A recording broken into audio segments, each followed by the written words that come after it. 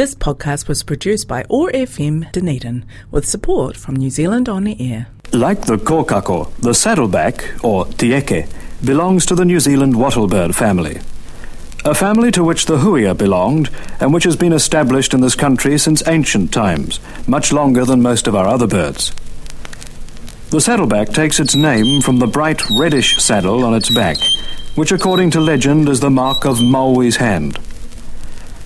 Sadly, this attractive bird has disappeared from the main islands and exists only on a few offshore islands, carefully chosen locations for resettlement away from predators, which appears to have saved the tieke from total extinction.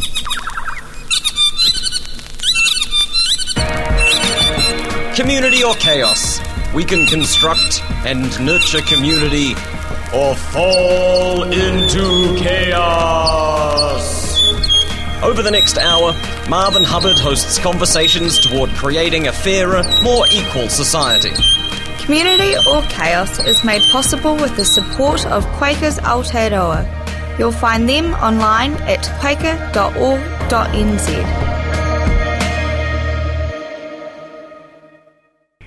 Good morning, friends. Welcome back to Community or Chaos. Must be Tuesday morning. And you can podcast this by going to oar.org.nz and then going to podcast, then going to Community or Chaos.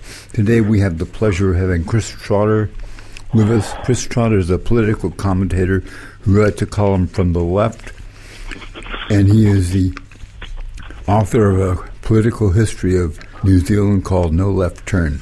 Welcome aboard, Chris. Good morning, and thank you very much for having me, Marvin. Good to talk to you again. First we'll talk about the budget, and then we'll probably talk about the new proposed history curriculum for primary schools. Did the Labour budget meet your expectations or hopes? Well, yes, I was expecting something of the sort. I think a great many commentators realised that the pressure for Labour to do something, particularly in relation to beneficiaries, had grown very considerably since the election. There was now no real excuse for Labour to shirk its duty to the poor because, of course, they command an absolute parliamentary majority. And so they did something reasonably substantive.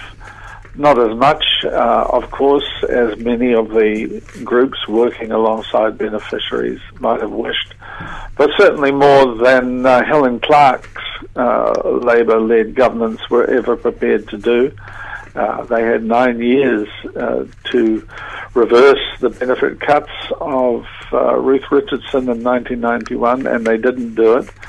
And I thought it was very significant that, in a sense, Grant Robertson pivoted on that crucial mother of all budgets of 1991. He held it up as a symbol of neoliberal cruelty, one that hadn't really been seriously addressed for 20, 30 years. And the budget, in a sense, was about Labour coming back to its duties that it had shirked for a very long time. And so it was an important political statement. It didn't really change the world in a dramatic way on the ground, but before you can get changes on the ground, you need to win permission to do so from the electorate. You need to win the battle for hearts and minds, as they say, and I think that was an important thrust that Grant Robertson made in his budget. Do you think in the direction of returning Labour to its more traditional agenda in favour of the poor? Do you think Jacinda Ardern will regret at some point that she made the promise not to bring in capital gains taxes? Oh, no. I don't think she'll ever regret it because, as she told people when she made that commitment, there's only so many times a political party should put a proposition to the electorate and have it rejected, and then put it up again and have it rejected, and then put it up again and have it rejected by the electorate. As she said, the message has been received. New Zealanders were offered a Labour Party manifesto in which capital gains tax and many other traditional revenue gathering options were included, and Labour's vote went down and went down and went down ultimately till it reached 25% under David Cunliffe.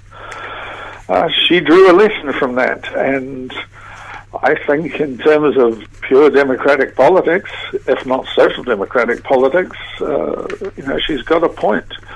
How many times do you have to be told, we don't want that, before you stop offering it?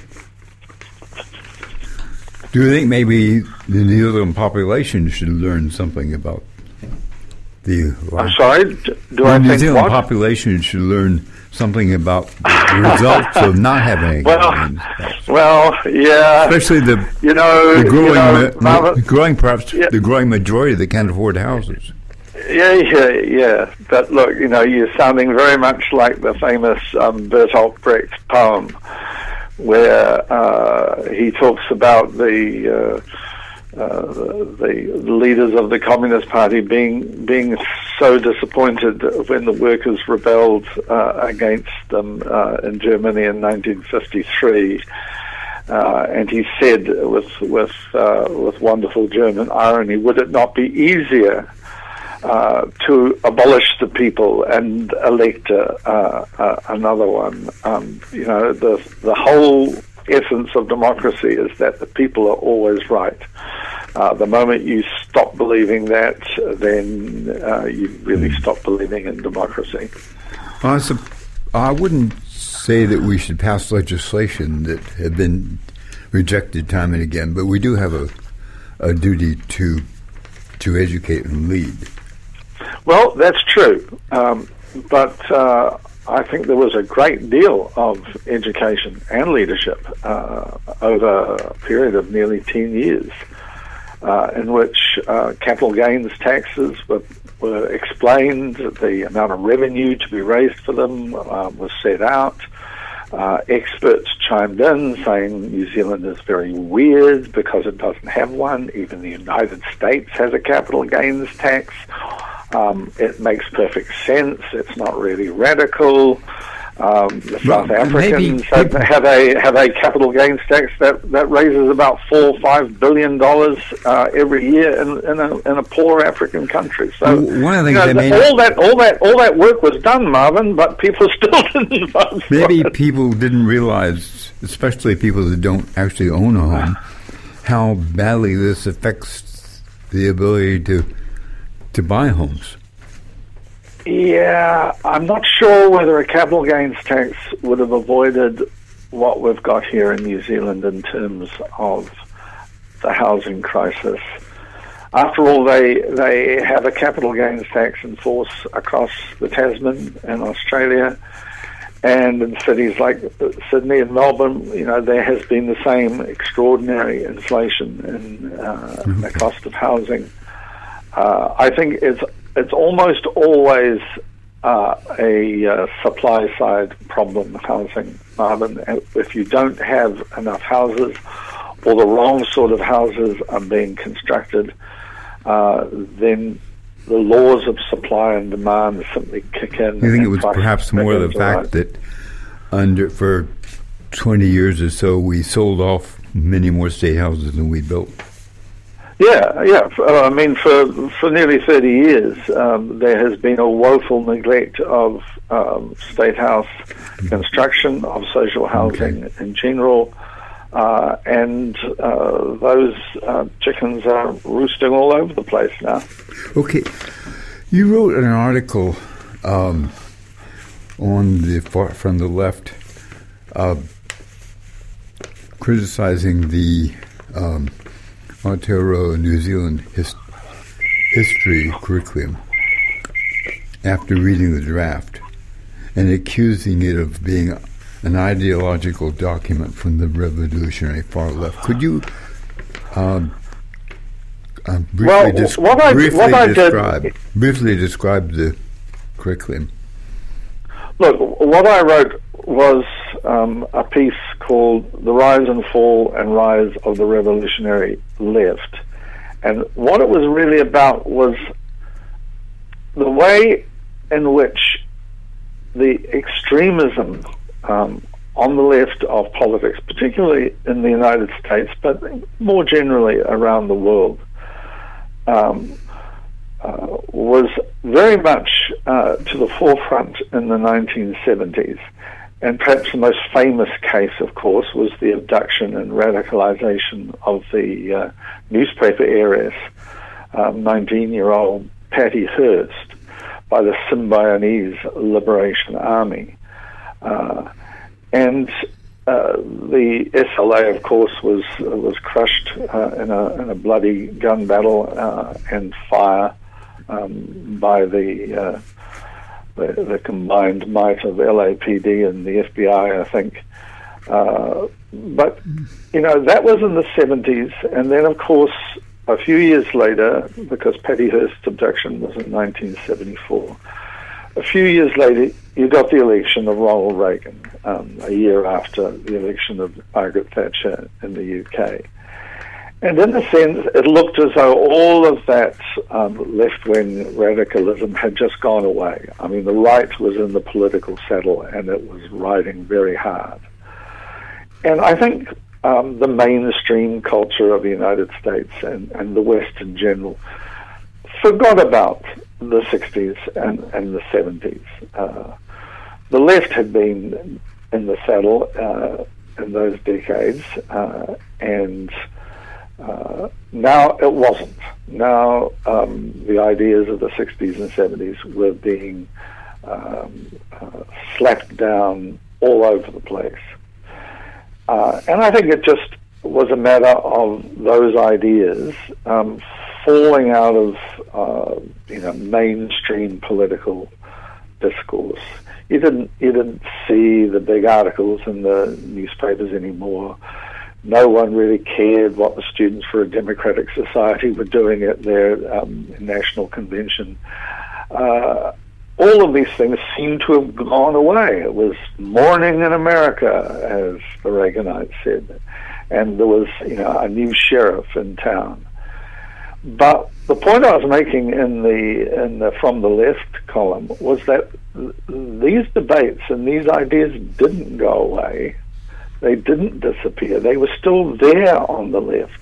You had these debates in the left as well. It wasn't just between the left and the right. You had these debates in the left. Well, exactly, Marvin. That was where the debate was confined largely, and in the institutions where the left still wielded some influence, like the universities, like the trade unions, like the students' associations for a while, and of course within centre-left and left-wing political parties. These debates continued in those contexts. And anybody who was on the left in the 1980s, the 1990s, will recall the bitterness, the viciousness of the debates, the confrontations that took place inside political parties. In the revolutionary left-wing parties, and we had 3 or 4 of those in New Zealand back in the 1980s, there was the Socialist Unity Party, which was Moscow-aligned. There was the Trotskyite Socialist Action League. There was the Workers' Communist League, which was more Chinese-aligned, more Maoist. These parties, less so the SUP, which was very traditional and dominated, I think, pretty heavily by, middle-aged white trade union guys. But in the more radical parties of the left, the debates over things like feminism, Maori nationalism, gay rights, they were vicious, and they tore those admittedly very small organisations apart. But, it was there too in the Labour Party, where the Women's Council grew and grew, and its influence grew and grew. You saw it most particularly, I think, in the anti-racist movement, which was very big, of course, at the end of 1981 because of the events of the Springbok tour and the protests it provoked across New Zealand. Maori nationalists, had become very impatient with their Pākehā comrades, because while the Pākehā left could focus on the racism in South Africa, which admittedly was pretty hard to miss, they would say, why have you never marched in such numbers? Why have you never taken such risks with your personal liberty over what was happening right under your nose in New Zealand in relation to Maori and their issues? Which is a perfectly fair question, of course. But as tends to happen, once these debates take off, they become very polarizing. They are often very personalized, and things get very heated very quickly. And so, if you were on the left in those years, then you saw all this unfolding. You saw the battles, between men and women. You saw the battles between gays and straights. You saw the battles between Maori and Pākehā, black and white. So, in a sense, the left's been through this a good 20 or 30 years before anybody else. And it weakened the left considerably. Of course, other things were weakening the left. Neoliberalism was weakening the left. And, of course, you've got the National Party and the Employment Contracts Act, and that completely undermined the trade union movement, which was one of the bastions of the old left. So the left was being weakened anyway. But with these internal battles raging, it became even weaker. And as neoliberalism entrenched itself and its ideas became the ruling ideas of most Western societies, the left redefined itself slowly away from matters economic and towards matters cultural. Including economic inequality?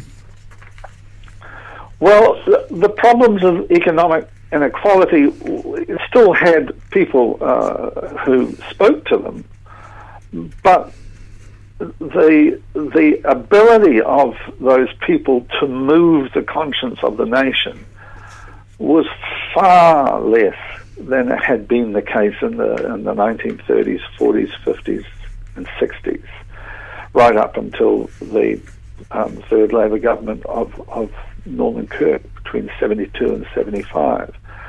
I mean, the idea that unemployment might top 10,000 people was regarded as an absolutely shameful situation by just about all politicians, back in the late 60s, early 70s.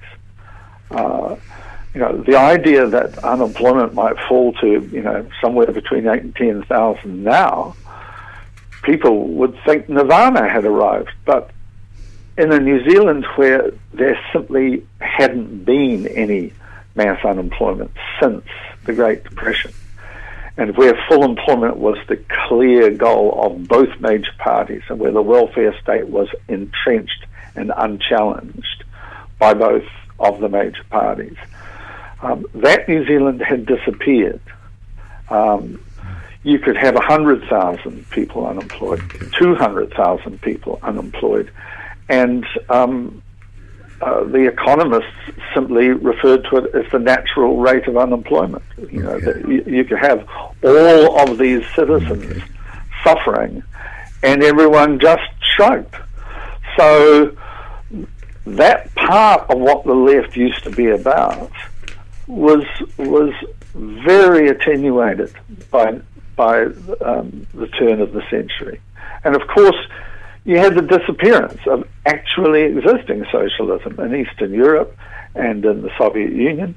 By August 1991, with the exceptions of Cuba and North Korea, there weren't any actually existing socialist regimes in the world, because even the Chinese had moved away from the very rigid state-owned economy that characterized the socialist countries post-World War II. So all of this ended up with a very shaved version of the left. Gone were all the curly locks of working class power, trade unionism, state housing, state ownership of the financial sector, or large parts of it. All of that had gone, and what was left was pursuit of equality for women, giving equal rights to the LGBT community, and in New Zealand in particular, addressing the historical inequities of colonialism. And that was the area now in which what people called the left operated.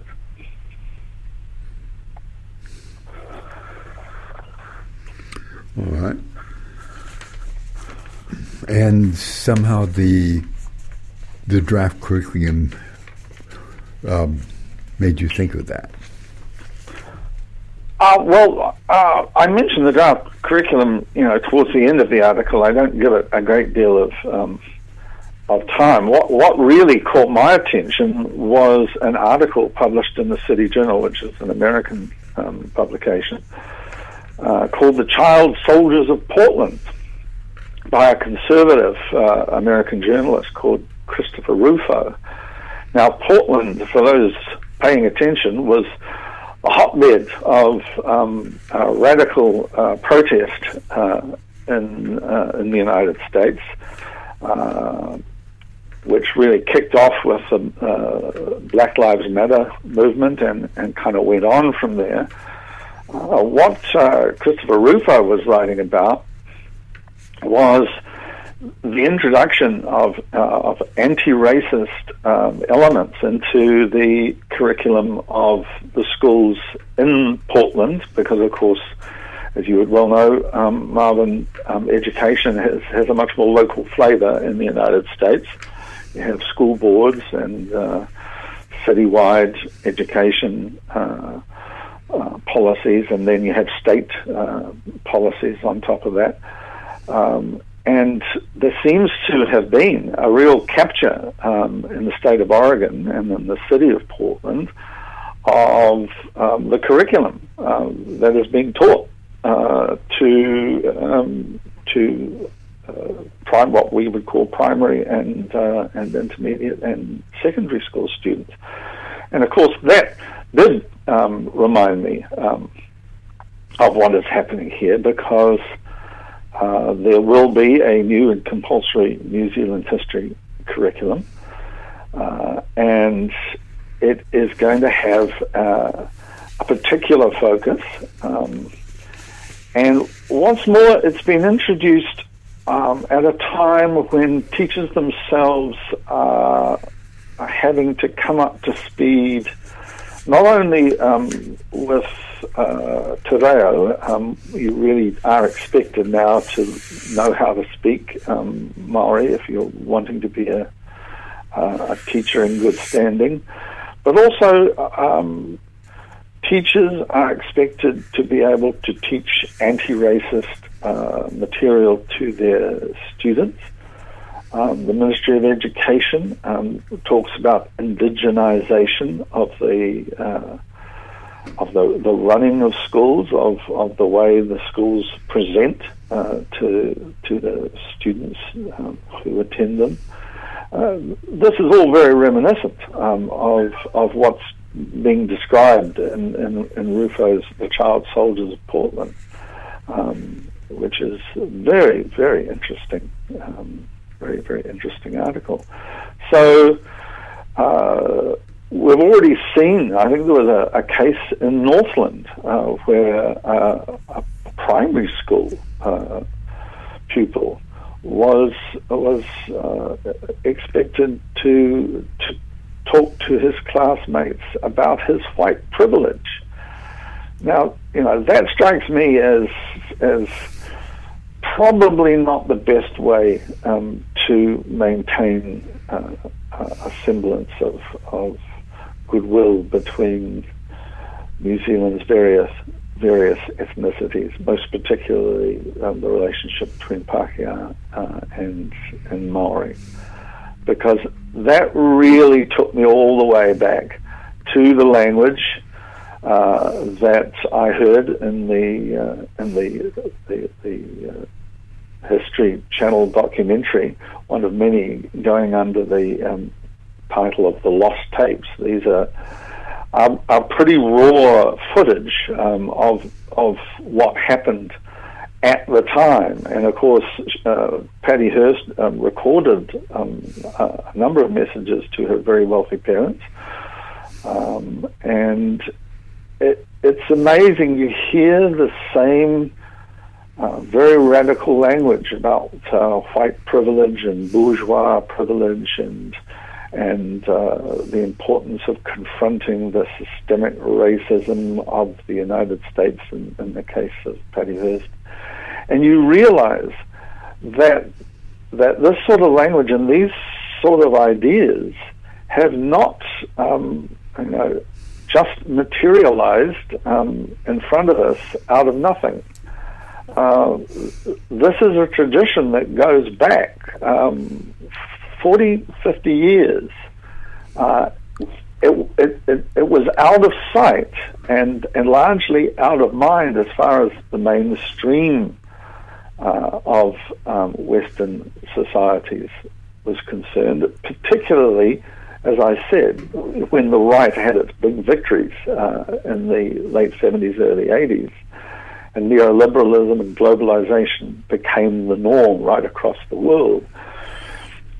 But in reality, this sort of language, these sort of ideas didn't disappear. They have been there all along. They were confined in a way to the left and to those institutions the left still had influence in. And most particularly in the universities, those ideas have been gathering more and more strength, and they have been acquiring more and more adherents. And so a lot of young people are emerging from our universities very much possessed of these ideas. And so as those people take their place in society, in the various institutions of society, these ideas suddenly reappear, almost magically, because you hear people say, when did all this begin? When did we start doing this? Because I can't remember us doing this, 10 years ago, 20 years ago. We never had all this sort of stuff about white privilege and systemic racism and all this stuff. I mean, where did all this come from? Well, I guess the point I was trying to make was it never went away. It was overlaid by the victory of the right and the imposition of neoliberalism from the 80s onwards. But it didn't mean that all this stuff disappeared. It didn't mean these ideas ceased to be discussed, ceased to be taught. They've always been there, and they're very, very radical ideas. All right, we'll play a piece of music and we'll come back.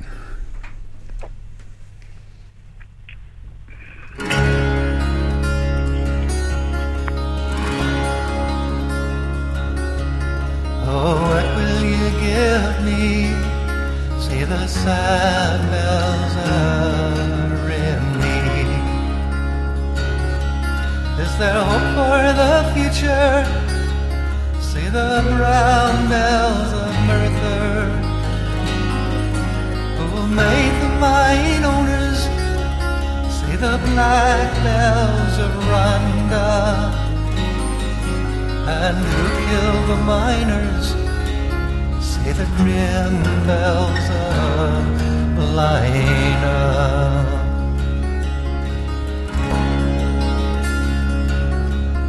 Throw the vandals in court. Say the bells of Newport. All will be well if. See the green bells of Cardiff. Why so worried, sisters, why? See the silver bells of white. And what will you give me? See the sad bells of Rimini.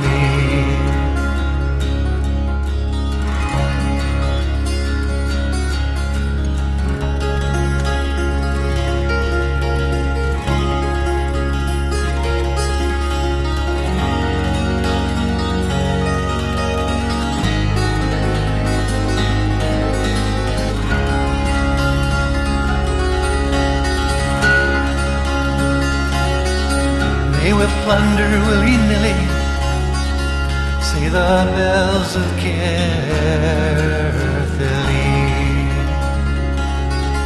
They have fangs, they have teeth, shout the loud bells of Neath. Even God is uneasy, say the moist bells of Swansea. And what will you give me? Say the sad bells of Rimini.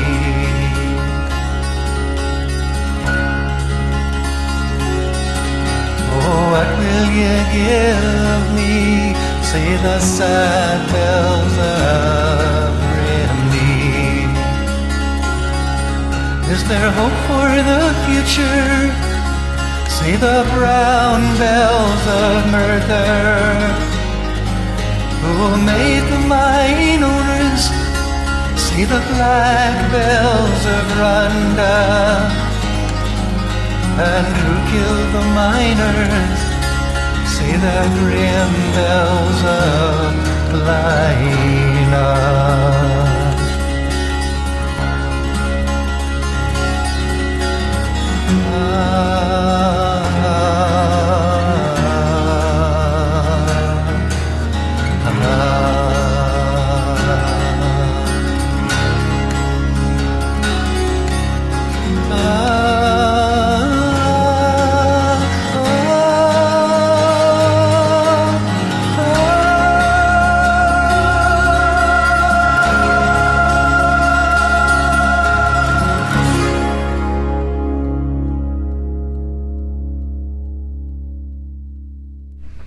We're talking with Chris Trotter, a political columnist and a author of a political history of New Zealand called No Left Turn. And you can podcast this by going to oar.org.nz and then going to podcasting, going to Community or Chaos. We've been talking about how we discuss our history and how we discuss and deal with ethnic antagonisms and prejudice. Could you briefly define identity politics and maybe talk a little bit about the question of, does this identity politics encourage or enable us to ignore other very important basic issues such as economic class inequality, and who benefits from ignoring economic inequality? Well, identity politics has become a bit of a swear word in political commentary, and I suppose the easiest way to define it is in terms of the politics that arises out of the realities of one's biological sex, one's ethnicity, one's sexual orientation. These are realities which, down through millennia, have really made a huge impact upon how human beings relate to one another and how they treat one another. If you were a woman, up until very recently, in most cultures throughout history, you have enjoyed a decidedly subordinate status vis-a-vis your brothers and fathers and sons. If your sexuality tended towards homosexuality or lesbianism, I mean, you could be killed, and there are countries around the world where you still can be killed for expressing your sexuality in that way. And of course, what used to be called race, and I suppose still is, although race is a very loaded word these days, especially after the tragedies of the 1930s and the 1940s. But, you know, race was at the core of what we saw in the Deep South of the United States. It was at the core of what we saw in South Africa between 1948 and 1992. You know, racial prejudice, the subjugation of coloured peoples around the world was, you know, extraordinarily important aspect of the history of the last 5 or 6 centuries. You know, the capture of Africans and their transportation to the Americas, to the Caribbean sugar islands as slaves, was one of the great crimes of human history. You're an American by birth, Marvin. One of the most defining moments in American history was the Civil War, the emancipation of the slaves by Abraham Lincoln, the Reconstruction period in the South, the eventual end of Reconstruction, and then the revolt suppression. It was enabled by. Well, yes. The Reconstruction period was really when the federal government sent troops and administrators into the former states of the Confederacy and enforced the new constitutional amendments granting equality to all Americans and voting rights to all Americans. And for a period of about 10 years, the South was transformed. You had black state legislators. You had black congressmen in Washington. It was an extraordinary period, but it didn't last. After 1877, the federal troops and the federal administrators were withdrawn. And then suddenly, what came to be known as the Jim Crow system was imposed, which stripped African Americans of their civil rights, and in many respects restored a form of slavery. Chattel slavery certainly was abolished, but if you were accused, for example, of vagrancy, if you were found on the roads and you couldn't give a good explanation of why you were walking from one part of the South to another, you could be arrested, you could be tried in a court presided over by a white judge, You could be sent to a prison farm, and then your labour could be hired out to a nearby farmer or sawmiller or mining company or whatever at no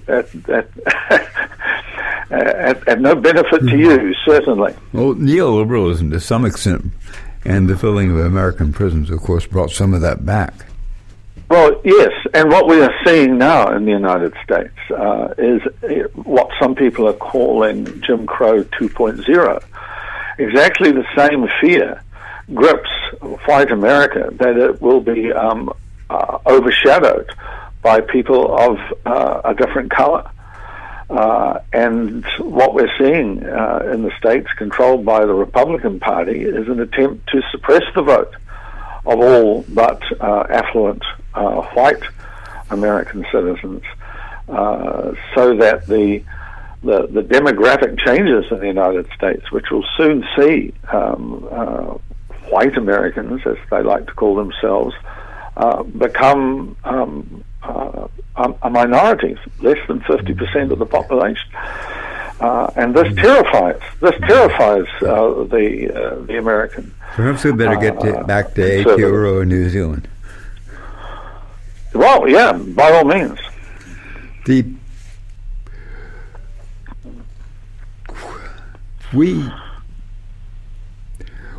New Zealand has slightly.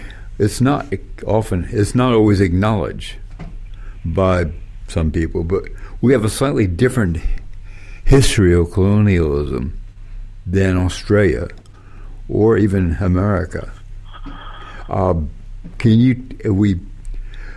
What was it in the Foreign Office why was the Foreign Office more willing to have a treaty between the Aboriginal people of New Zealand, the Maori people, and prior Foreign Office policy? The Treaty of Waitangi... Weren't they the same people who abolished slavery and tried to suppress slavery all around the world? The same folk who were in the Foreign Office. What you're referring to, Marvin, for those who are unfamiliar with the history of the early 19th century, is that the British Empire outlawed slavery around about the 1820s, 1830s, I think. And this was actually promoted by Christian evangelicals and by Quakers in the beginning. And some of these people were in Parliament and also in the Foreign Office later on. Well, there was a massive missionary project undertaken by many denominations, most particularly, of course, the Anglican Church, but also by Methodists and, of course, by the Catholic Church also. And there was an idealistic stream that flowed through British politics in the early part of the 19th century, and part and parcel of that was a desire to avoid the kind of rapacious activities which characterized the empire building of the previous 2 or 3 centuries. Most particularly, the whole slave trade, which involved sending armed men into the interior of Africa and abducting hundreds, if not thousands, of people from their homes and putting them on ships and sailing them across the Atlantic, and so on and so forth. And the British, if I can, get to answering the question, Marvin. The British government, the Foreign and Colonial Office of the British government, was intent on limiting, if it could, this sort of behaviour. So when it became clear that New Zealand was up for grabs, whether it be by the New Zealand company, a bunch of English capitalists, or whether it be from foreign powers like the French. All of them angling for a chunk of New Zealand real estate. The British government was very keen to come out here and stake its claim to New Zealand, but in a way which involved a measure of consent on the part of the indigenous people, the Maori. And those were essentially the instructions with which Captain Hobson sailed for New Zealand.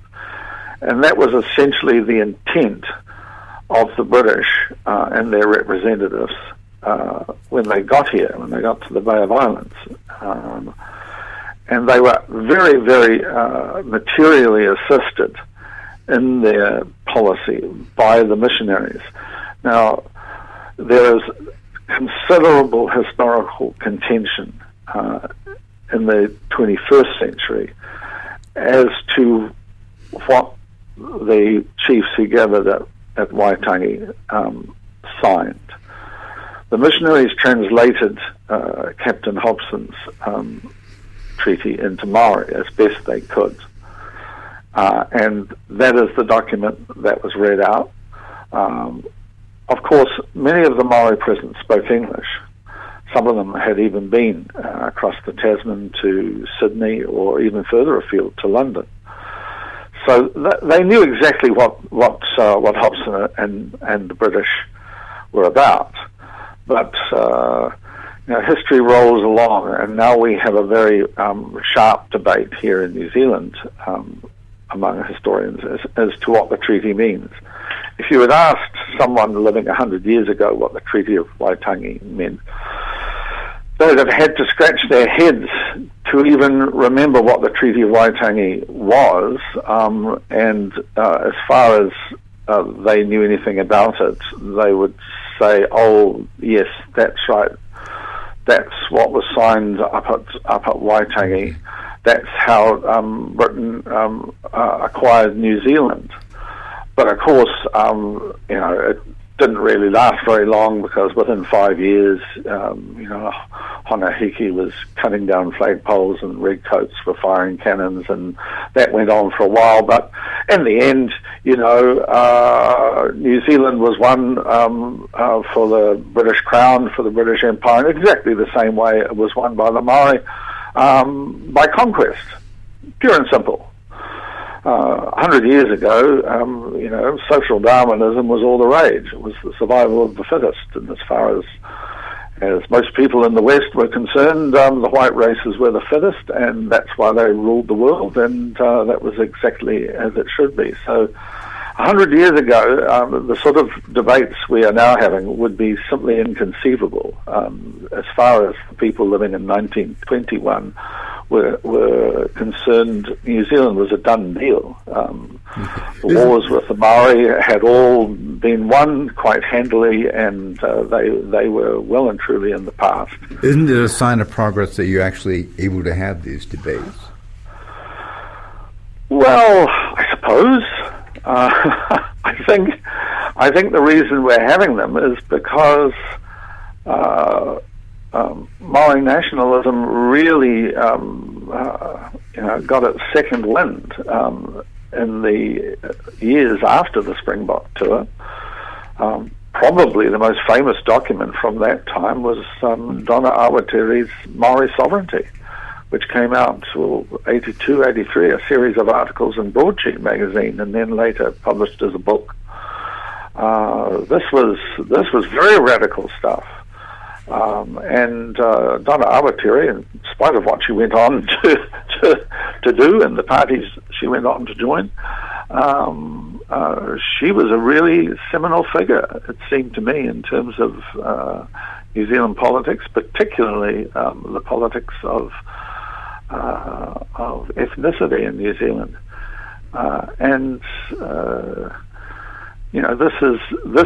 This has been a debate that, in a very real sense, was rekindled almost from nothing.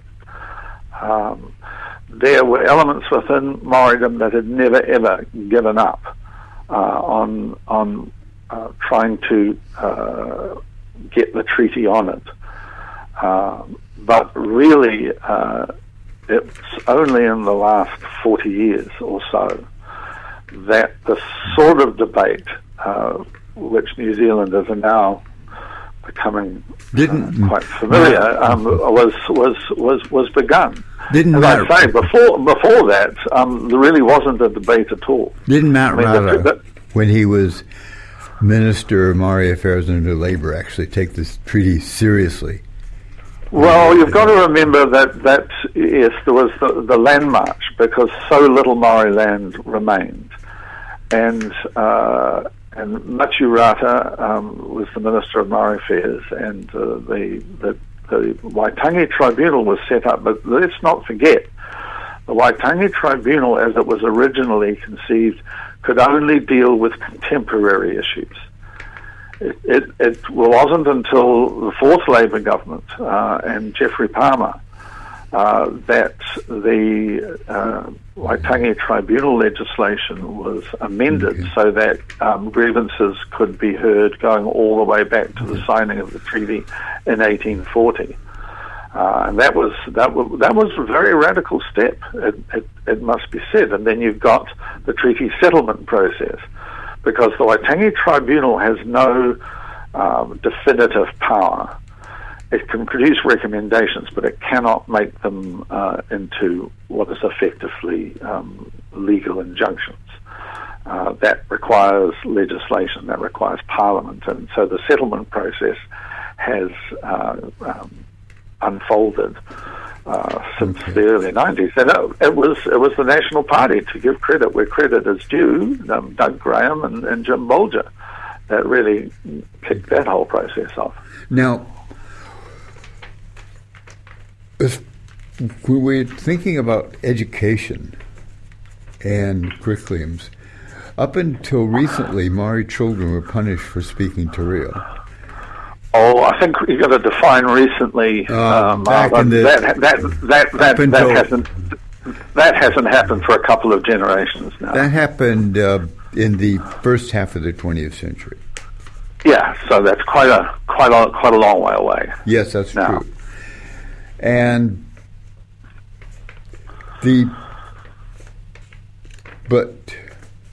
still there was sense of Maori loss of culture and language. Yeah, no, that's true. Although I don't think it's fair to say that the Maori culture has been lost.